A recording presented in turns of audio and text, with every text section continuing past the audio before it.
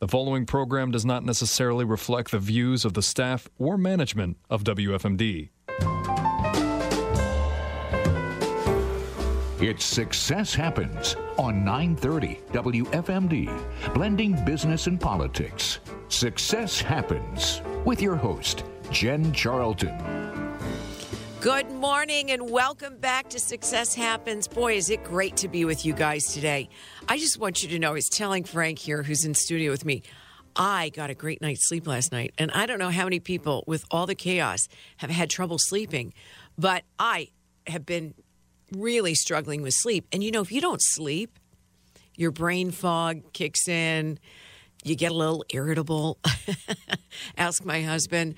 So anyway, it's really great to be all fresh and perky this morning. And one of the things I also have realized, and I think I've shared this, but I'll say it again.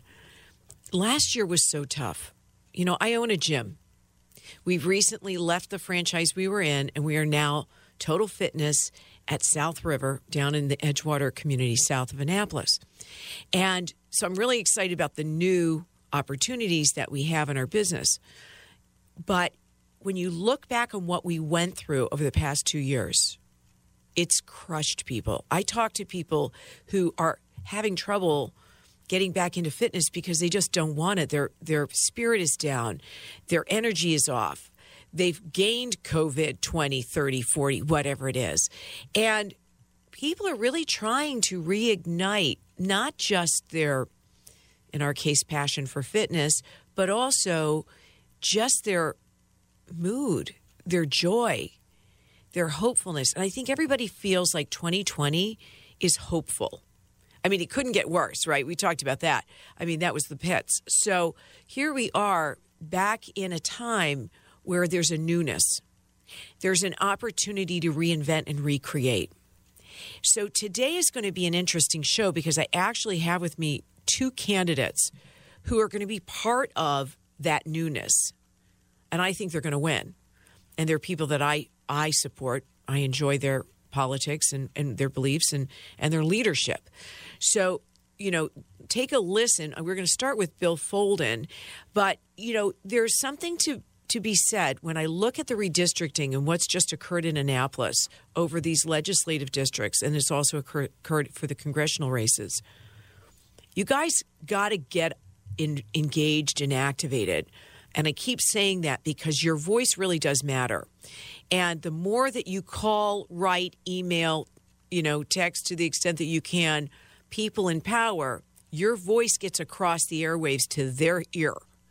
And it's really, really important. So let's take a pause and let's invite Bill Folden, who is candidate for state senate in District 4 here in the Carroll County and Frederick County area.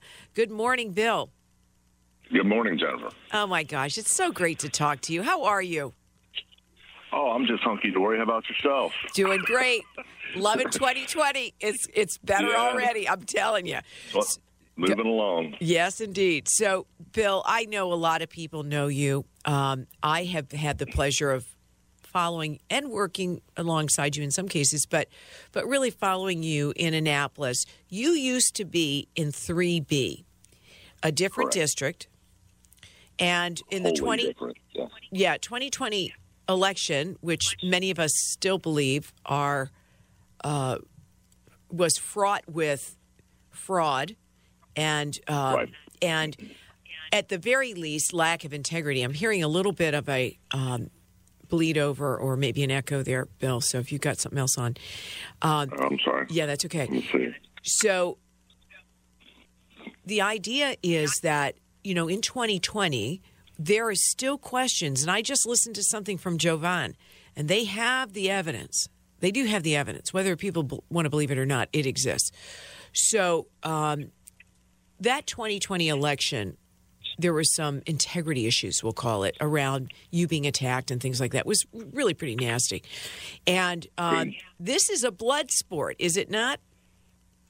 Unfortunately, I was, exposed in ways that I didn't really expect. And it definitely has a toxicity to it. You got to have broad shoulders. And the problem with it is that there's no laws in Maryland that require people or candidates who are running for office to be truthful, quite honestly. You can slander the other person, and because you are then considered a public official, there's no recourse. You can put out things, which is what happened to me. I was hit with 8 hit pieces the last 15 days from the Democratic Party in Annapolis, and not one of them was factual, but it was all inflammatory rhetoric. Basically, one of them, the one that hurt me the most was that I'm a huge supporter of youth sports and the structure and discipline that go with those for our kids, and just kind of getting them out of the house. And I've coached for 15 plus years, and one of the things that they put out was a totally false statement that I had written a bill to allow more guns in our schools. And actually, what I had done is killed a terrible bill that they had, which would not allow our first responders or police officials, at least at the minimum, be able to carry while off duty to visit their kids on a college campus. And I killed that bill because I was like, this is terrible. You're going to arrest the peacekeepers who are encouraged to carry off duty for visiting their child on a college campus. So that bill died. So they changed the narrative to say that I wrote a bill to allow more guns in our schools. And then on the back side of the literature, there was a clear backpack with a metal detector. And it said, with this type of radical mindset, clear backpacks won't be enough to keep our children safe. That was a very, very, that's pretty awful for someone that's been a huge supporter and advocate and a coach in our community and run youth football, cheerleading, and lacrosse league. And that's just a hurtful statement, quite honestly. Yeah, it's nasty. Now, it's also unethical. And I think that this is an example where we have to stand up like they did in Fairfax or Loudoun County against the Board of Ed. Similarly, we need to go out against this radical, nasty, unethical behavior and say, we're not tolerating your lies and innuendos, and there's a consequence. And I think what we need to develop, I just coined it right now, ethics of candidacy. There needs to be a sanctioning that occurs. Once those lies are unveiled, there's a consequence. So you get in office. That's one of the things I was going to plan on doing was that was going to be like my first bill, which was going to be, I was kind of labeling it truthfulness in election or truth in elections so that people could believe what you're getting. Because right now, not only do we have this divisive air about our country, but there's so much inflammatory rhetoric that's just kind of bolstering these fringes, and they're the ones getting all the narrative. They're the ones getting the media time. All right, I'm going to edit that for you. I'm going to edit that for you. Ready, Bill? It's got to be truth and consequences in elections. Yeah, I think that's even better. There should be consequences. I agree with that wholeheartedly. Absolutely. And it was going to be my first bill when I got back down there, and then things happen, and Frederick absorbed a lot of people from Montgomery County and the Urbana and Ballinger Creek areas, and it just didn't turn out the way at that time that I was hopeful for. But this election integrity, though, that you're talking about, this voting integrity, it is paramount to a republic that is just and that is that is serving its citizenry appropriately. And when we water that down, everyone, regardless of your party, should be concerned because it's the only thing we've got that keeps us a free republic for 300 years, nearly. You're 250 years. You're a law enforcement officer. That's your background, and you bring that lens to everything that you do. And I think that's so important for us as citizens to have representation from the blue in legislature, because you bring that balance. Otherwise, you have people who are defense attorneys and frankly, of the mindset of defending people who are frankly criminals. I hate to say it, but who's on the other side going no. So I want to go back to this idea though of ethics of candidacy, and sanctioning people when they are found to have lied, and maybe unseating them, because I think what we haven't done well here is stand up to the corruption and the what do I want to say, inauthentic behavior and the unethical behavior in a way that says there is a consequence, and if you are found to have done these things, we're going to hold you to account. And that could mean either a do-over on the election if it's egregious enough, or sanctioning you or unseating you and just giving it to the guy who should have won. Well, in some of those, so it's not necessarily always. This is why it's got to be, why I even like your statement more so about the truth and consequences, because sometimes it's not the other candidate. Okay, sometimes it's these political action committees or these other groups that will go out there and they'll find something that they want to make inflammatory, and then they'll just pay, because they have deeper pockets to do that. They'll pay to distribute the mailers or the advertisements, and there is zero consequences right now. That's concerning, that we're actually electing people by people that are spreading untruths. Well, that's election interference. I mean, that really is election interference. It's a form of it, right? Go ahead. And I guess it's the semantics of how we can argue that. But I think it's important that the one thing we need as a republic to continue to survive as a free democracy is the idea that the things that are being put out to us and that are being advertised, and this is kind of what we went through. Think about what we went through with all the things that were happening during the 2020 election with Biden and Trump, where the news source, depending on what you watched, could take the same issue, and there was some pretty impressively fraudulently twisting of words. I mean, it's pretty bad. It is bad. Let me say this, because we're going to go to a break just a minute, and I want to make sure I get everything in with you, because I know you peeled some time away from your family for me, so I really appreciate it. When we look at this idea of election integrity, there's so many levels to it, but if a candidate, if the DNC steps in and starts dumping a bunch of money in a race, the candidate knows. The candidate has the opportunity to say, you know what, we're not doing that. They can step up as a leader of integrity and say, I'm not participating. So they are definitely, Jennifer. What's that? That's not what they want in Annapolis. They want somebody that's going to press that green button. I understand, but who's running the race? The DNC or the local candidate representing those people? Who's running the race? I agree. The DNC in Washington or the candidate in 3B?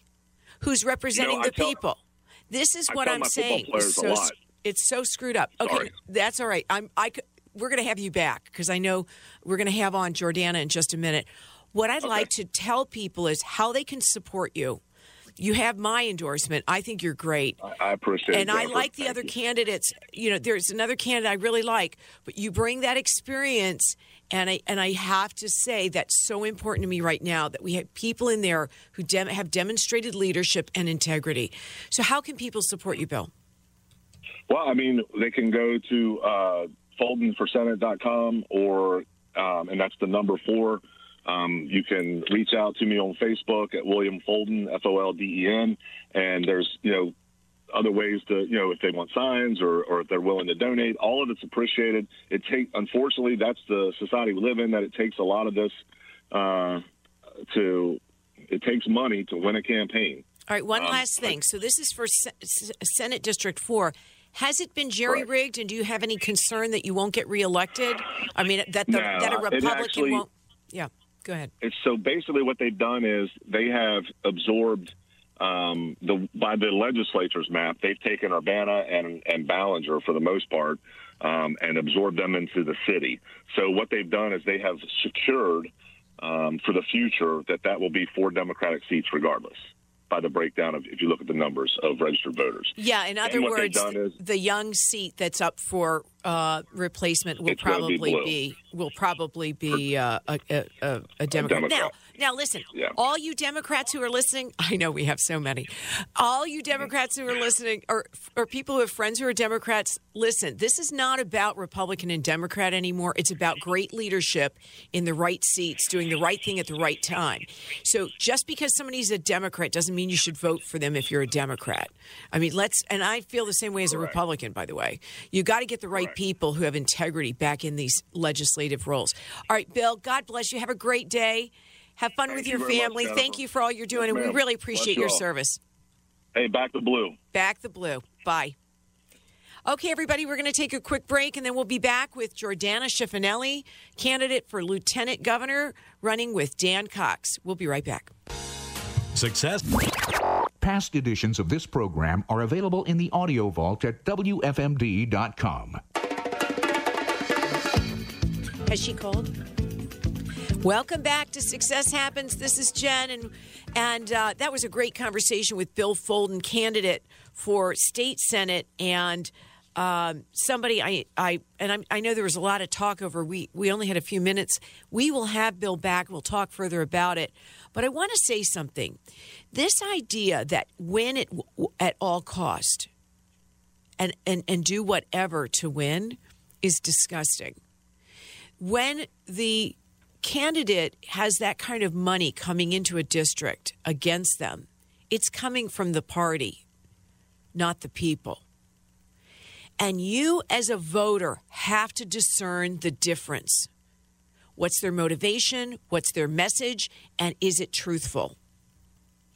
You have to be discerning today and cut through the BS and get to the straight of it and know people for who they are. And honestly, the best way you're going to know, I think, is meet the candidate. Go to events where they are, shake them, shake their hand, shake their hand and look them in the eyeball and be able to say, what does your gut tell you?